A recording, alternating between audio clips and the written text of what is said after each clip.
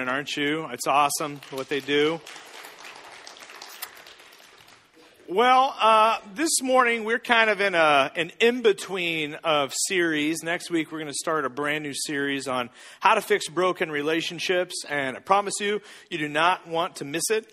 Somebody texted me this week. We just got done talking about disappointment with God and where is God in certain situations, and somebody texted me and said, me and my small group are talking. I never really felt like God was absent or far from me, but I have feel like people have been absent from me, or I've had a broken relationship with people. What do I do about that? And I said, well, that's why the next series is for you. And they're like, great, cool. So I hope that you're here next week. But I want to start today's conversation off with a little bit of a question.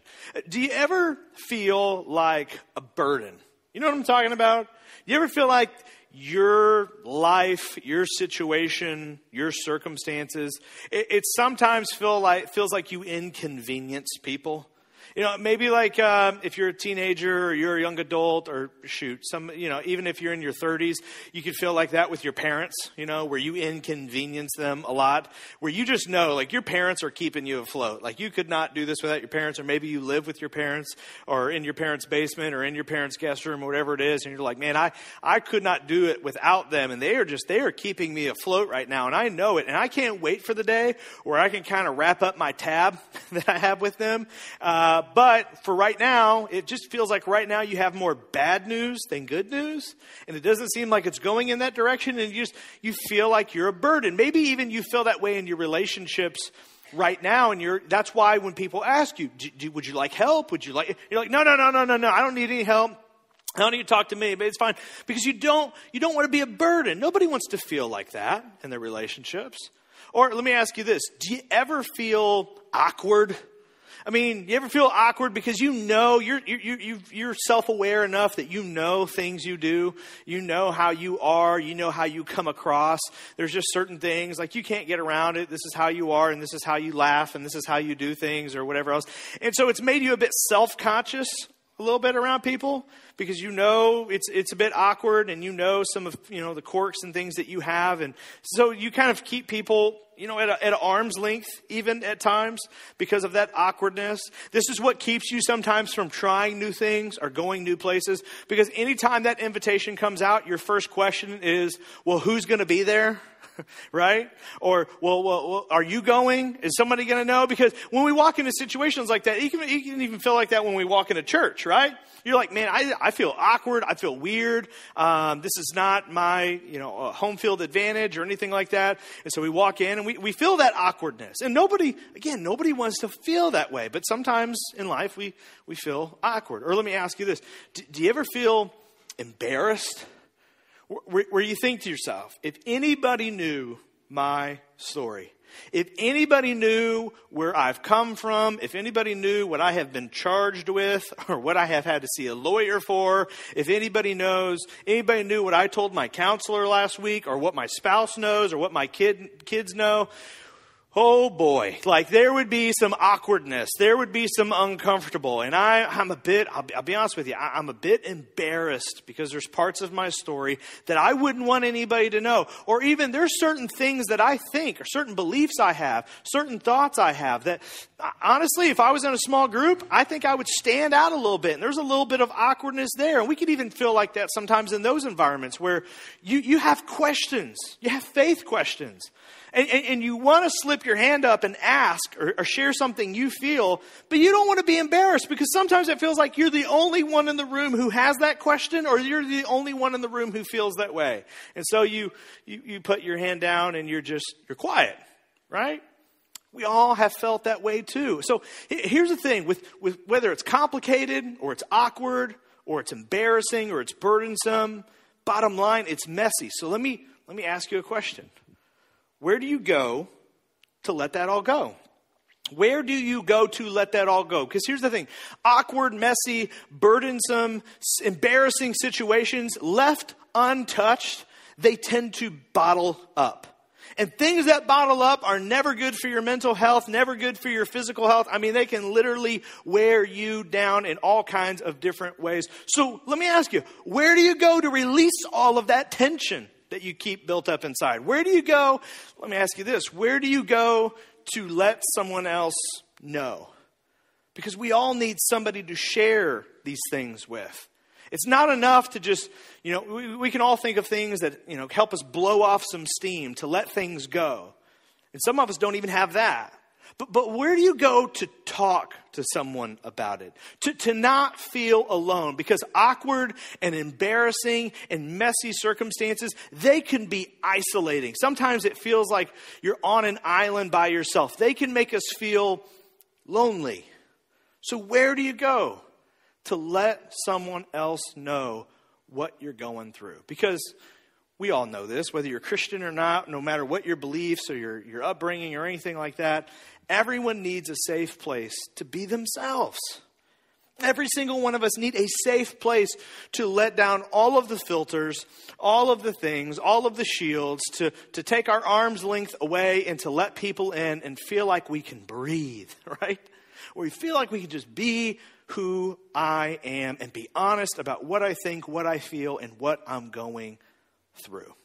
When we look at the life and ministry of Jesus, there was something about Jesus that stood out to everybody. And this is one of the things that made people question that he really, truly was the Son of God. As a matter of fact, this is one of the things that led to his crucifixion and people wanting to kill him because they didn't believe that he was the Son of God. Because he was different than they had imagined.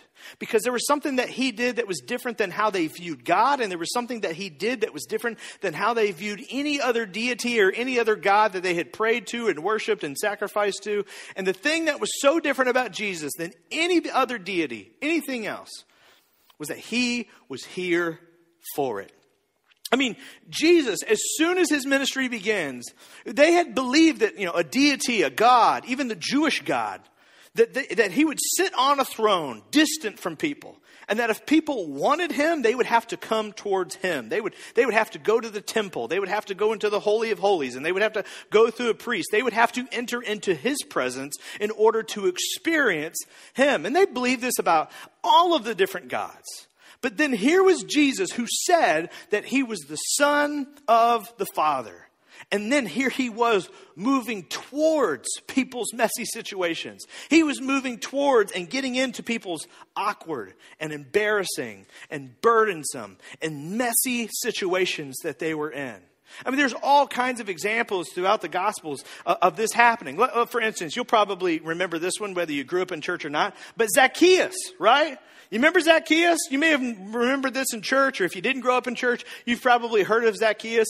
We'll see how many of you grew up in church here real quick. Zacchaeus was a what? Zacchaeus was a wee little man. You can't say that anymore, folks, okay? It's 2024. It's not politically correct anymore, okay?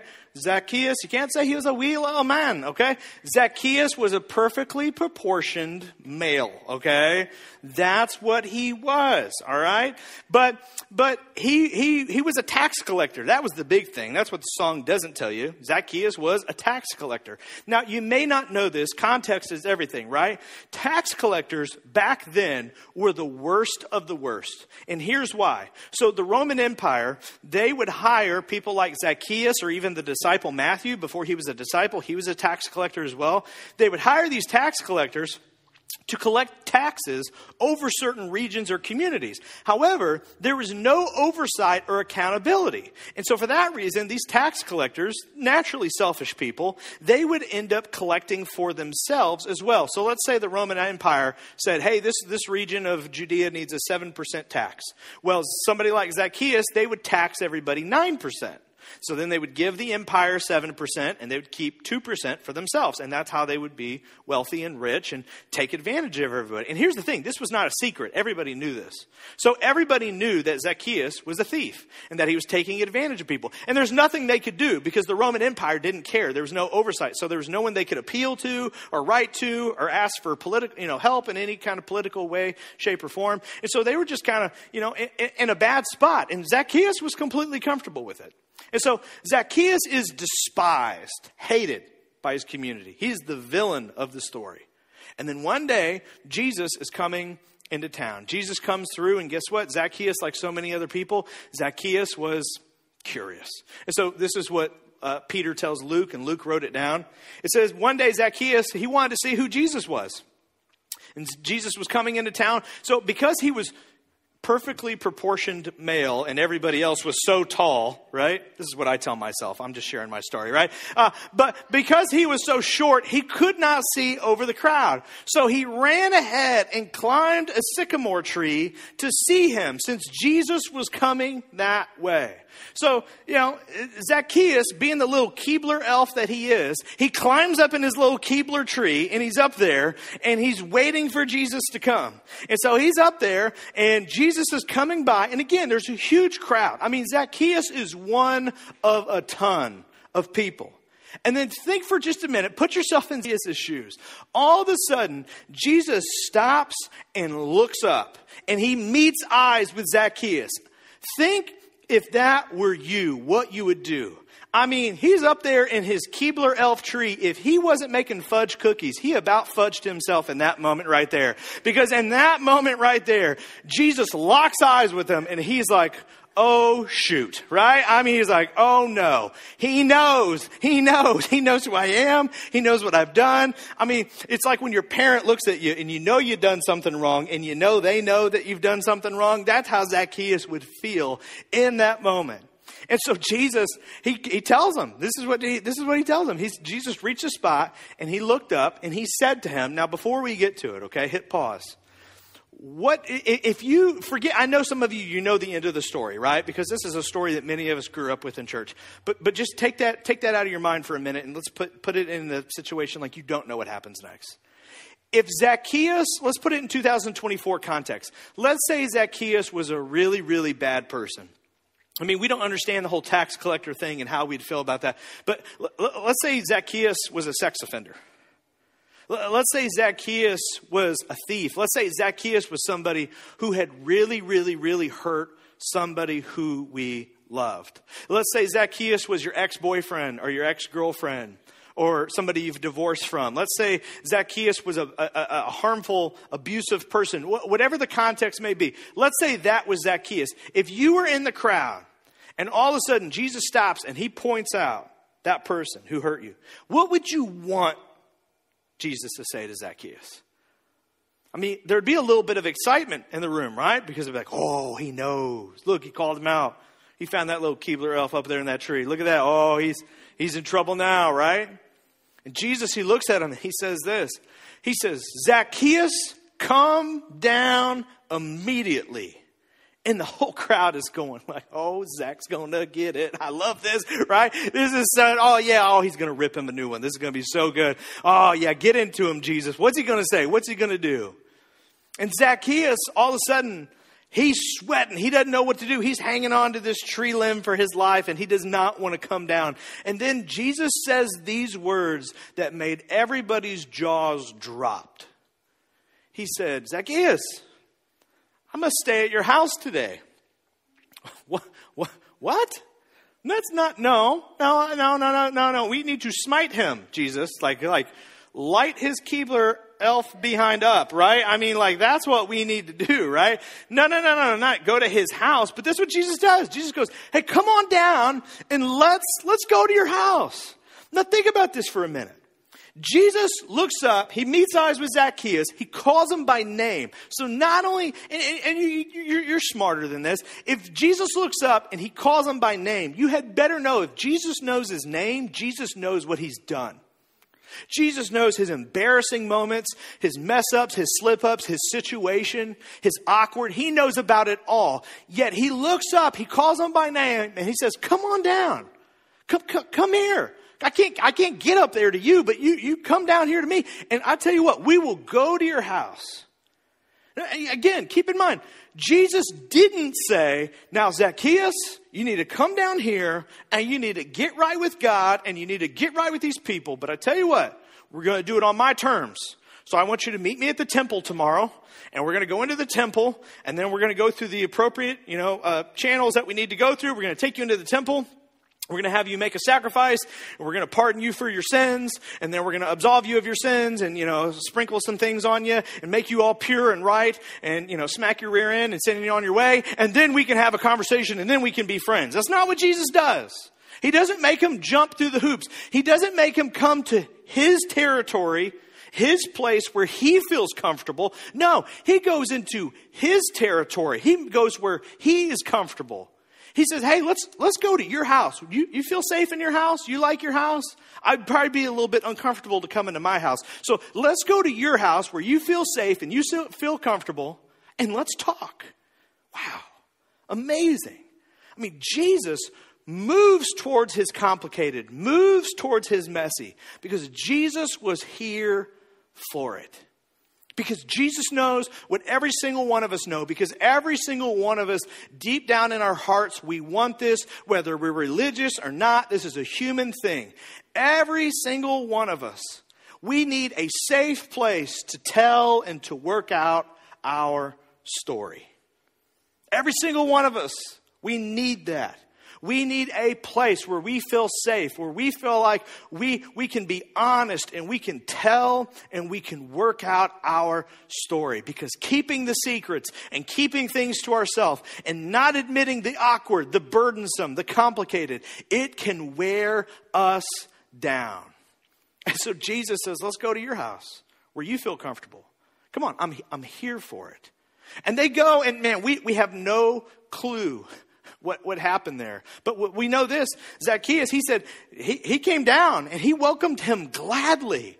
He didn't have any reservations. Jesus made the space so safe and so comfortable that Zacchaeus was glad to take him to his house and open up to him. And he did. He must have. We have no clue what happened, but we know what happens next. And you know, this is one of my things when I grew up in church, and I've always thought about this. When I go to heaven, I want to ask God, like, what did you say to him in that room?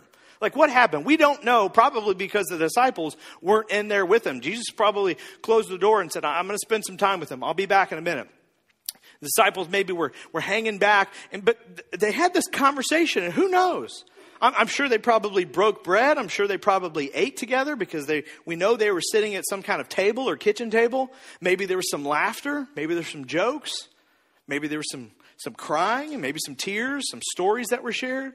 But whatever happened, we do know what happened next, because at some point in time where the disciples were probably outside, it says that Zacchaeus stood up from the table.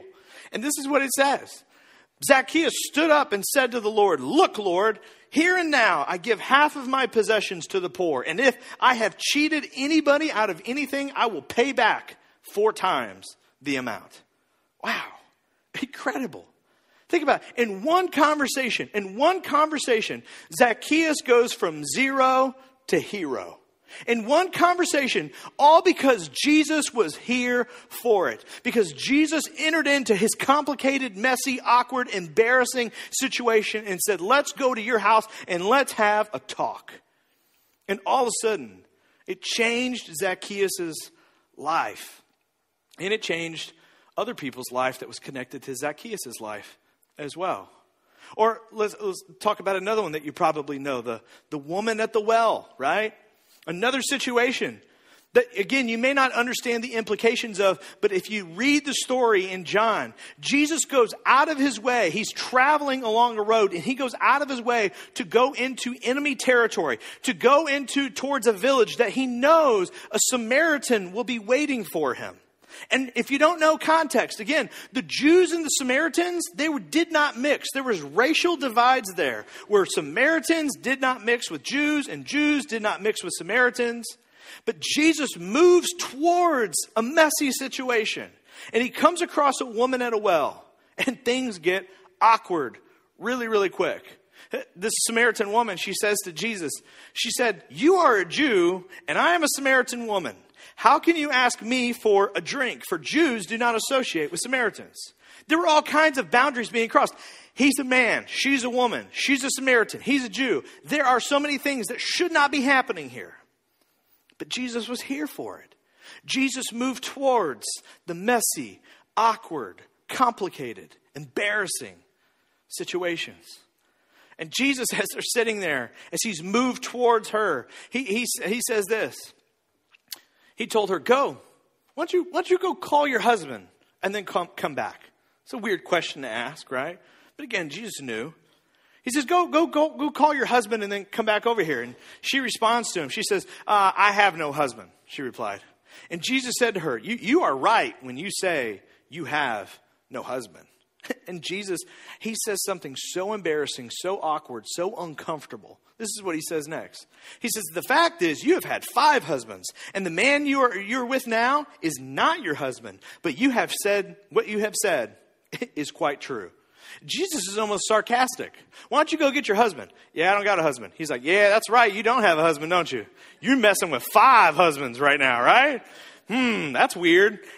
What you've said is quite true. And she's going, excuse me, like, who do you think you are, Mr. Judgy? But here's what's so beautiful about this, right? John, he understood this at the beginning of his gospel. He said, man, if I could put Jesus into a word and how he was like God, he would say, God is love. And Jesus showed us that. I know God is love because the Son has revealed that about the Father. But he also says, if I had to even tease that out even more, he says he was fully grace and he was fully truth all the time. Grace and truth all the time. Not half and half or not sometimes this and sometimes that. He was those things all the time. And how true that was. He showed that with Zacchaeus because he was so graceful towards Zacchaeus. Zacchaeus, let's go to your house. Let's create a space where you're safe and you feel comfortable and you want to open up to me and share your story. But something happened in that room where Jesus spoke truth into Zacchaeus' life, and it made Zacchaeus want to make a change in his life. And he does the same thing with the Samaritan woman. Now we have the details. We have the story. He sits down with this woman and he moves towards her, and he is all grace, 100% grace.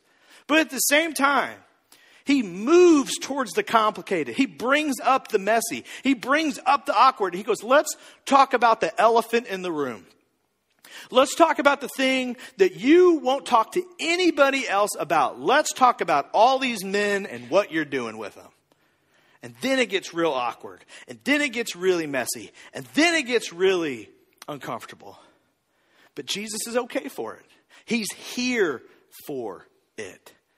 And then Jesus, he uses this analogy of the water, right? They're at this well and he goes, this stuff, this will always leave you thirsty, won't it?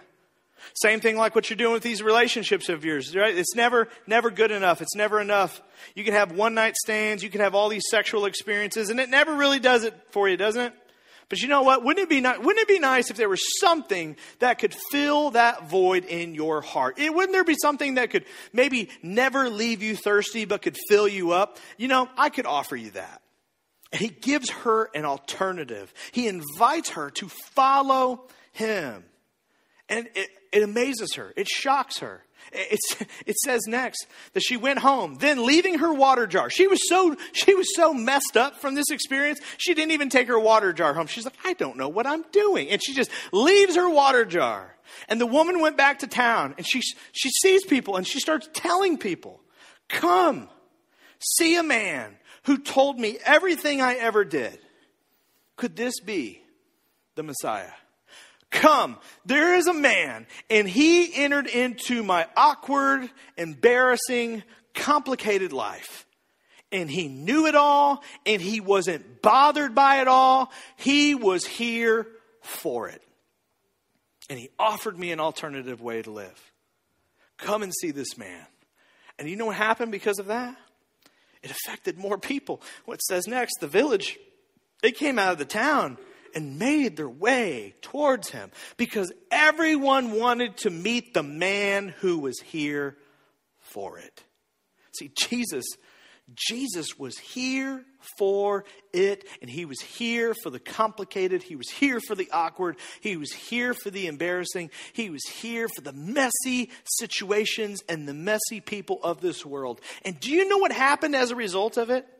What happens all through the Gospels is that people who were nothing like Jesus liked Jesus.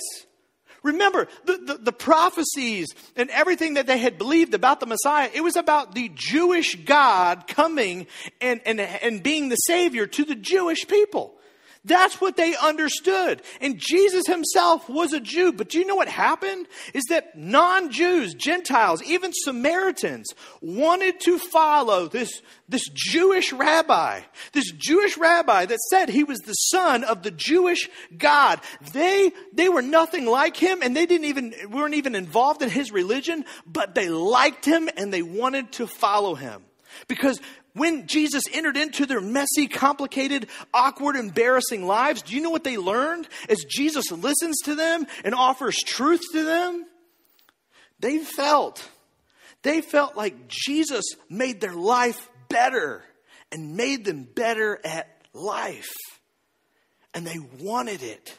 And they wanted a relationship with them because they wanted to know the God who stepped off of his throne and moved towards their mess, who wasn't bothered by it, who wasn't appalled by it, who didn't turn his lip up to it, who wasn't disgusted by it. They wanted to know the God who moved towards their mess and was here for it and was here for them. And they wanted to know what he thought, and they wanted to know how he thought they should live their lives. And guess what? It changed the world. It changed the world. It changed morality. It changed empires. It changed regions. It changed legacies. It changed history. It has literally impacted the world. And for us as a church, as Anchored Hope Church, we started this church 11 years ago. And our mission is to inspire people to follow Jesus. And a few years ago, we kind of sharpened up our vision statement and really figured out exactly what kind of church we wanted to be. We had always been this church, but we had never been able to really put words to it. But we decided we wanted to be a church for people who don't like church. Because what we mean by that is we believe very specifically that the American church has made it far too complicated for people to get to Jesus. And it's been my experience, and it's been some of your experiences, that when we really start to learn about Jesus, people don't really have a problem with Jesus. What they have a problem with is the church. They like Jesus because Jesus was here for it. What is there not to like about Jesus? But then the church adds unnecessary boundaries and hoops that you have to jump through, and certain things that you have to do, and certain dance moves, and walk through the right room and do the right thing and do the sin, learn the YMCA and stuff. And it gets so complicated, so awkward, so embarrassing, so burdensome that people go, you know what, maybe it's just not worth it. If I got to do all of that to get to the Jesus, then I don't know if I really want to do it. Maybe I'll just try to do it myself. And so we've decided to be a church that eliminates all of those boundaries, that eliminates all of those hoops, and makes it as easy as possible for people to get to Jesus. And that's what we mean by being a church for people who don't like church. Because we believe if we can be a church for people who don't like church, if we can better equip people to understand and inspire them to follow Jesus, then we believe that people who are nothing like Jesus will like Jesus. And we believe what people will experience is that Jesus can make your life better and make you better at life. And so we've strived to be that, and we still are that. But as we move forward and as we grow and as we get older, we want to sharpen that vision. We want to sharpen the culture of our church that we've created here, that we believe is unique and that we believe is one of our best assets as a church, is our culture and how we do church. But we've decided that just like Jesus, we want to be here for it. And here's what we mean by that. Regardless of the drama, the loud noises, the early mornings, the late nights, the bad jokes, the tears, the strange odors, the hard questions, the glitter, the meltdowns, the awkward conversations, and the out-of-control situations, we're here for it. We're here for the family drama. We're here for the broken relationships. We're here for the marriage drama, the divorce drama, the weird things that middle schoolers do. You know you do it. All of the different smells and odors, the puke, the glitter, the things that kids need, the things that teens need, the things that young adults need, the weird things that you millennials do, the weird things that you boomers do, okay? We're here for it all. The financial situations, the world situations, the health situations, the political situations, the community situations, the race situations, the sexuality conversations. We're here for it all. We're not embarrassed by any of it. It doesn't make us feel awkward. You're not a burden to us. We are here for it because we want you to know we are here for you. And here's the thing. We want you to be here for it too. We don't want this to just be a thing that the staff believes or the leadership believes. We want this to be a thing that you adopt with us, because we believe that being here for it is the ultimate opportunity to love your neighbor as yourself. I believe that the environment, the culture that our church has created, it is the ultimate opportunity for you to learn and experience what it truly means and what it truly looks like to love your neighbor. Because I guarantee you, if you come here, you are not going to see a bunch of buttoned up, beautiful looking people who have all of their stuff together. Okay? There are some churches that's what you see.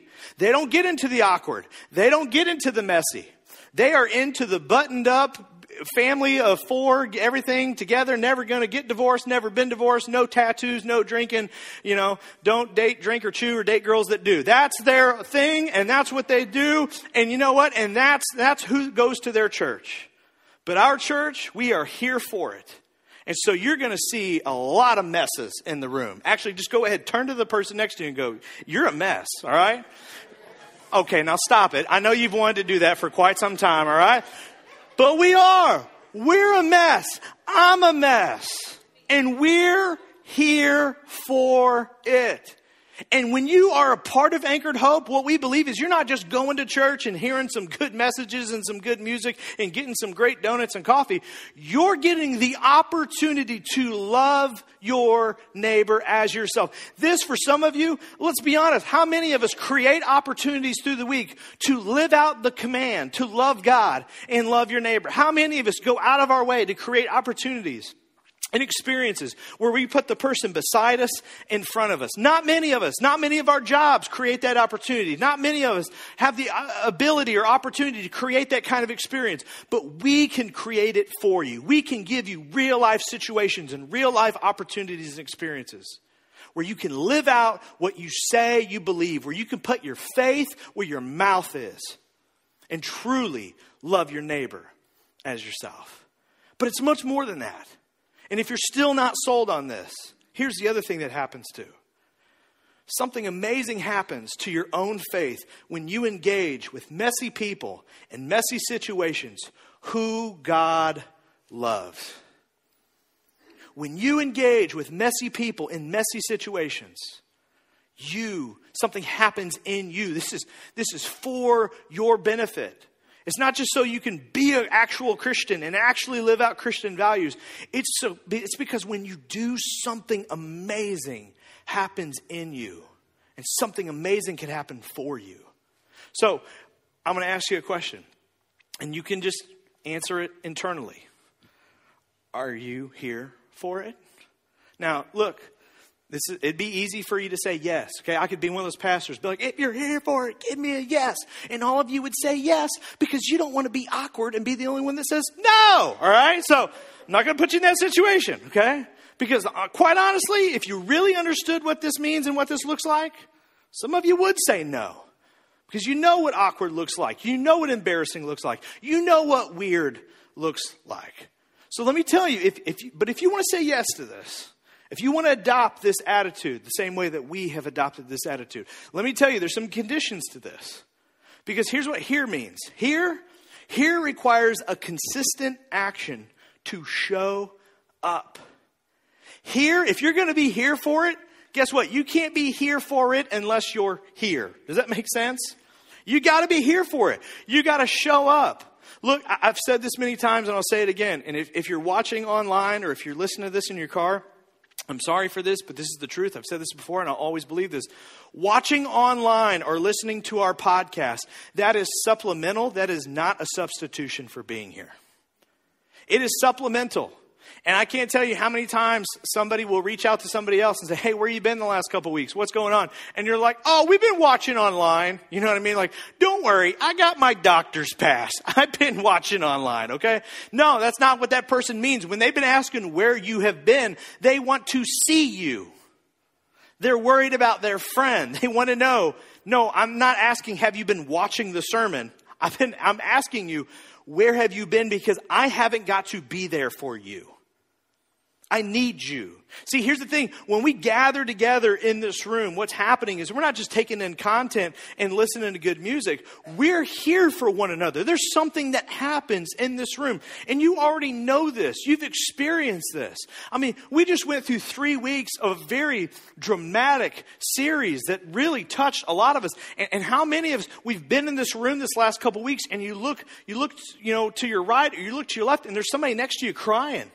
There's somebody next to you who's tearing up. And that's why we keep the lights down, so you can't see that stuff. But you see it, because you hear that sniffle, right? You're looking at me and you hear that.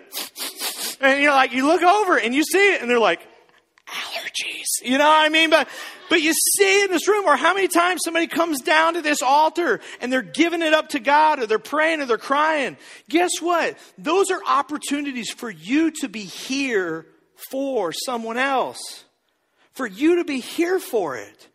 For you to approach that person, and sometimes not to say a word at all, but just to give them a hug. Or give them a fist pound, or give them a handshake. For someone when they're wiping those tears away, or you know that you don't even need to know exactly what it was that touched them, but you just go up to them and say, hey, I love you.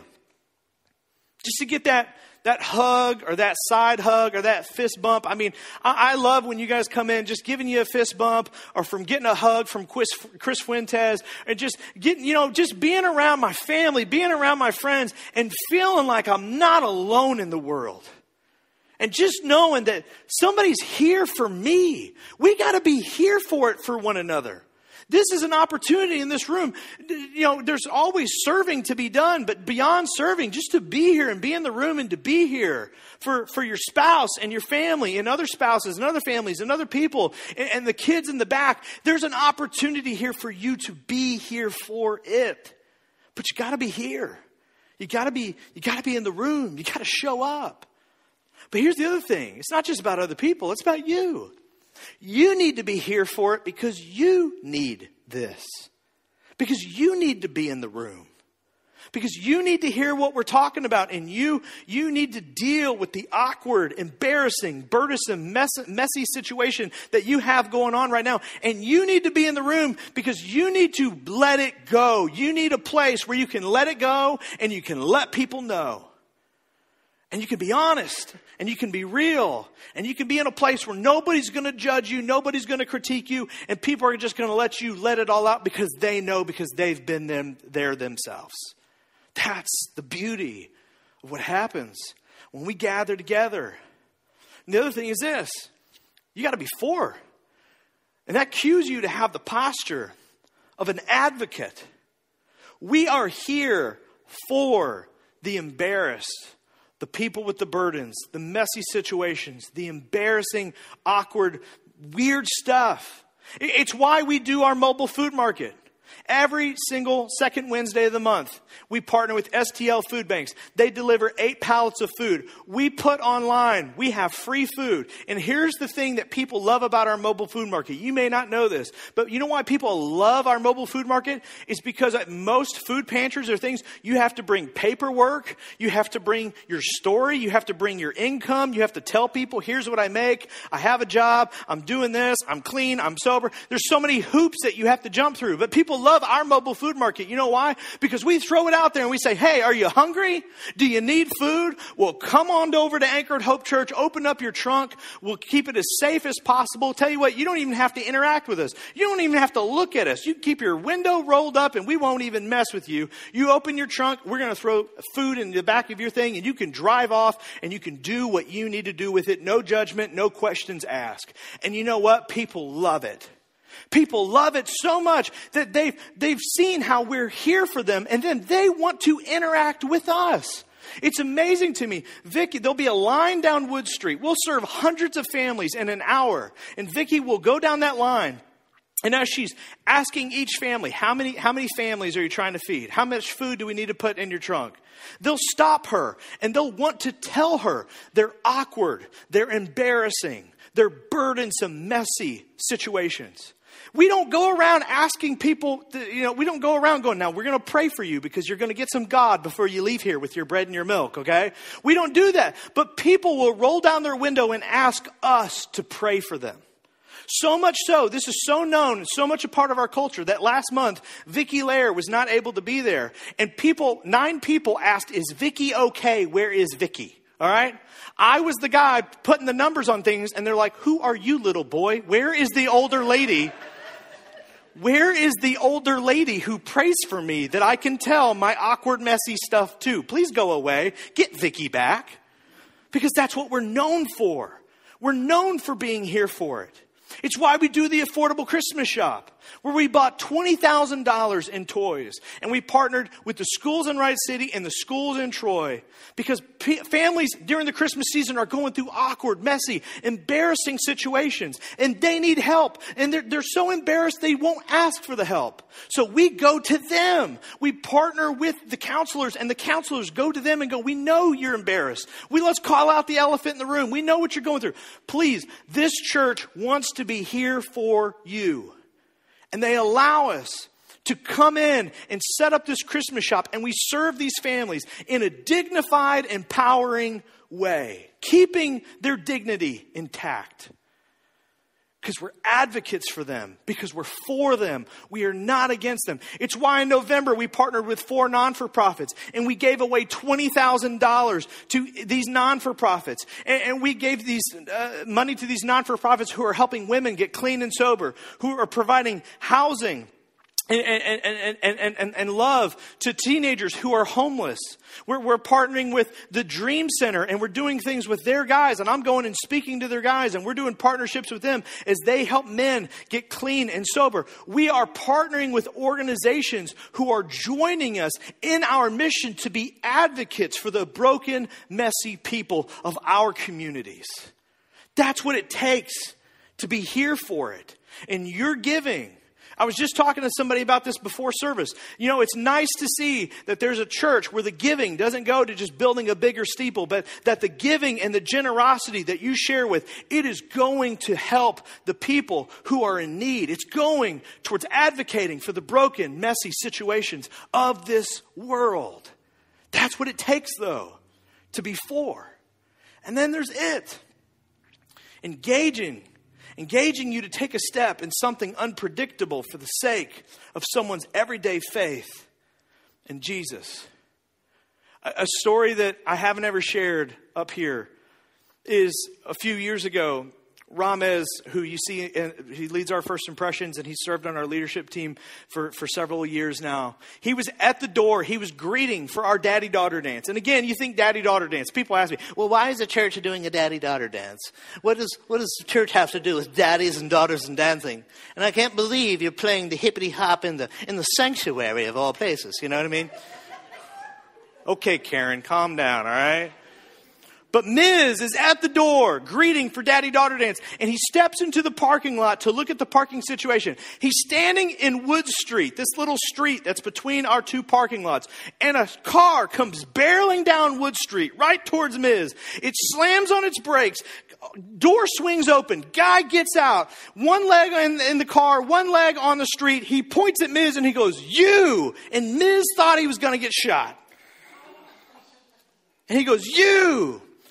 I need you to pray for me." Thank God, right? I need you to pray for me. That man's name was Scotty.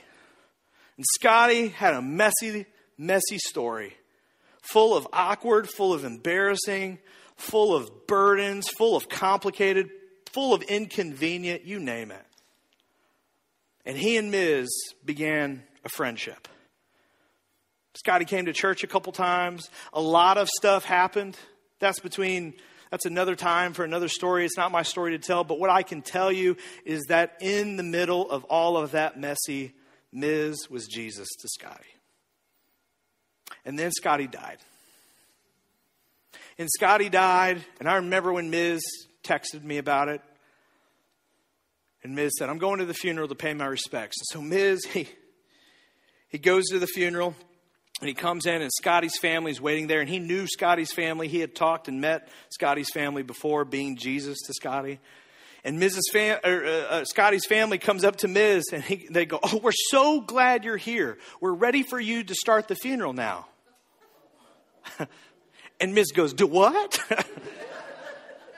And they said, yeah, we're so glad you're here. Now we can do the funeral. We'll listen to whatever you say. And she looked at Ms. And basically, and I don't know all the words and I don't know the story perfectly, but she looked at Ms. and said, you were Scotty's friend. And you were there for Scotty. And you were Jesus to Scotty. So we'd like you to do the funeral. And so Ms. stepped back for a minute. I imagine probably ran to ChatGPT really quick. And Ms. got up there. And Ms. did the funeral for Scotty. Now, think about that for just a minute. Going from greeting at the door, just opening the door and shaking hands for a daddy-daughter dance. And it led to an encounter with a messy individual who needed Jesus and needed somebody like Ms. who would be Jesus to them. And not only was it life-changing for Scotty and Scotty's family, but I know because I know Ms., it made an impact on him too. And when you do that, when you engage in the unpredictable, messy for somebody else, it has the potential to do something for you too. See, the thing is a here for it mindset can be risky, challenging, unpredictable, overwhelming, and life-changing all at the same time. So let me ask you again. Are you here for it? See, when we started this church 11 years ago, there were 8 of us who met in a firehouse, community room at a firehouse right over here on Cherry Street. And Kate and I flew in from Nebraska and we sat down and the question was, why would we do this? And all that we talked about was that we wanted to be here for you.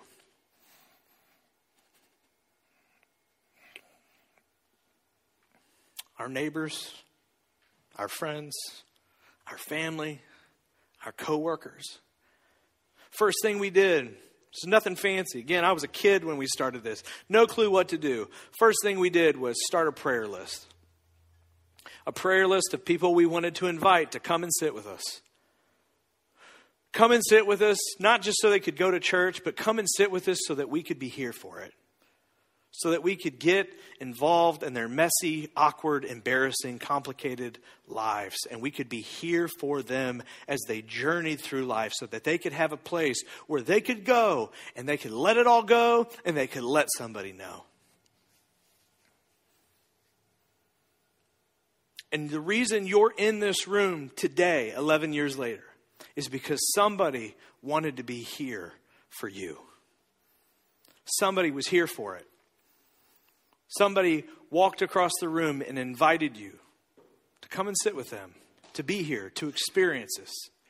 And I asked this week, I asked a few people if they would share some stories of some time when you felt like the church was here for you. And I got several, and I can't read them all. And I appreciate those of you who sent those stories in. But I had 2 that I wanted to read to you this morning.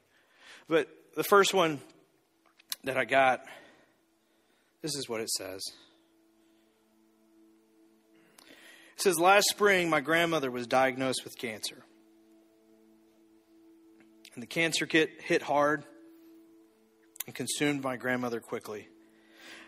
I started to ask questions, to wonder, but most importantly, found myself praying to God.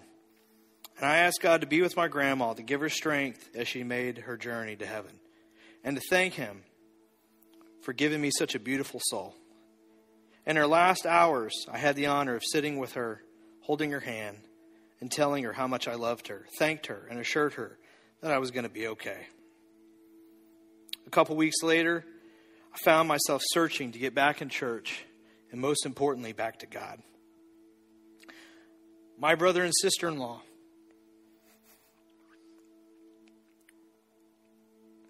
invited me to Anchored Hope. Right away, I was welcomed, no questions asked. The energy in this room was electric. It brings me joy, peace, and serenity. Anchored Hope has given me a sense of purpose and belonging. It's brought so many good people into my life. Most importantly, the church helped me to grieve my grandmother's passing and confirmed to me that she's up in heaven with God, our Lord and Savior. The church helped me through one of the hardest times in my life and continues to be. And I now know that no matter what I go through in life, big or small, I am not alone. I have been reassured that I have a church family who supports me. Thank you, Anchored Hope, for being my church. I got another one. Growing up as a small kid, my brother and I were close. Wrestling each other like we were in the WWE and going swimming all the time. My brother was my hero. Things changed over time, though. Our mom was diagnosed with cancer in 2023, and I really only cared about myself during that time. And my brother and I, we became distant from each other.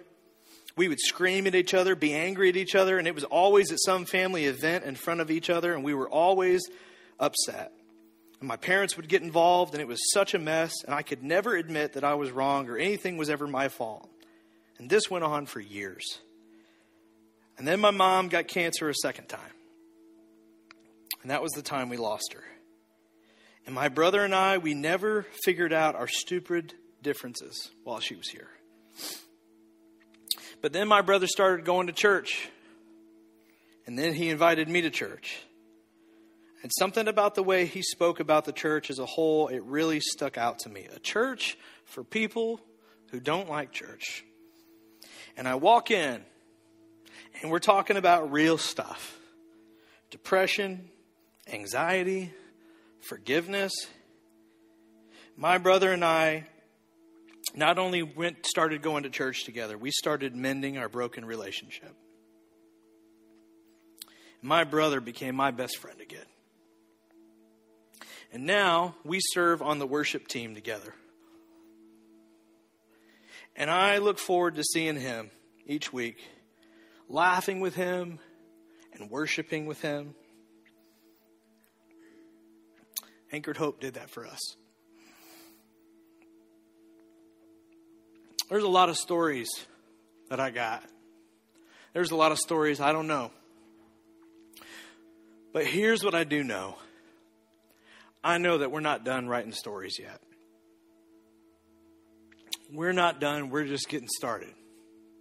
And we want to be here for it. We want to continue on reaching your friends, your families, your coworkers, the people who you care about, the people you want to be here for it too. We want to be here for you. And so I've told the staff and I've told the leadership where we're going, what we want our culture of our church to be is we want a here for it mindset. We want a here for it mentality. We want to be here for you regardless of how messy it is, how embarrassing it is, how awkward it is. We're going to move towards awkward. We're going to move towards messy. We want the weird. We're here for it. And that's how we're going to be different from everybody else. We may not have the biggest building. We may pack this out 3 times over. We may have to go to 4 services or 5 services. Whatever it takes, we are going to be here for it as much as we're asked to be. And that's how we're going to be different. And if you're here for it too, if not only we, but you decide to be here for it, we believe that people who are nothing like Jesus will experience and meet and like Jesus. We believe that people will be inspired to follow Jesus and that they will follow Jesus and they will learn that Jesus he can make your life better and make you better at life. And we have plans this year, plans to bring on another full-time staff member so that we have a full-time children's and family pastor because we want to be here for parents. We want to be here for our kids in the back. My goodness, we are a next-gen church. We want this next generation to know Jesus better than any other generation, and we want to be here for it for what they're going through. And we want to bring on another staff member so that we can also always have a full-time youth and young adult pastor because we want a pastor who is there for it. for it. For those of you who are young adults and you're going through that change in your life, you're going through graduating high school and you're going into the unknown and you're getting started with your relationships, starting a family, all that stuff. We want to be here for it. We have plans to continue to make this place a place that can always be here for it. And we don't ever want to get so big that we're not here for it, where we're just doing a service, checking in and checking out. That's not what we're after. That's not what we're here to do. We want relationships. We want friendships that go deep, that go beyond the surface level stuff and get into the messy, gritty, uncomfortable situations. Some of you have experienced this already. And what I'm asking you to do is to do for others what has already been done for you. To give and to serve and to be here consistently so that others can experience what you've experienced. And for some of you who are just coming, maybe this is your first Sunday, maybe this is your second Sunday, maybe you're just getting here, you're trying to figure out church, you're getting back into church. You couldn't have picked a better time to come, because now is the time to be here for it, to put somebody beside you, in front of you, and to truly live out what Jesus told us to live out. To love our neighbor as ourselves. Will you stand and can I pray for you this morning? Father God, I appreciate so much how you have inspired us, how you have led us, how you have given us a vision to be a church for people who don't like church. And God, you've added a layer of that vision for us to be here for it. But God, this is not just a church thing. This is something that I feel like you're calling every single one of us to. You're calling every single one of us to be here for it. To consistently show up, to advocate for others, to participate in our partnership with other organizations and other community partners to change this place, to change this world.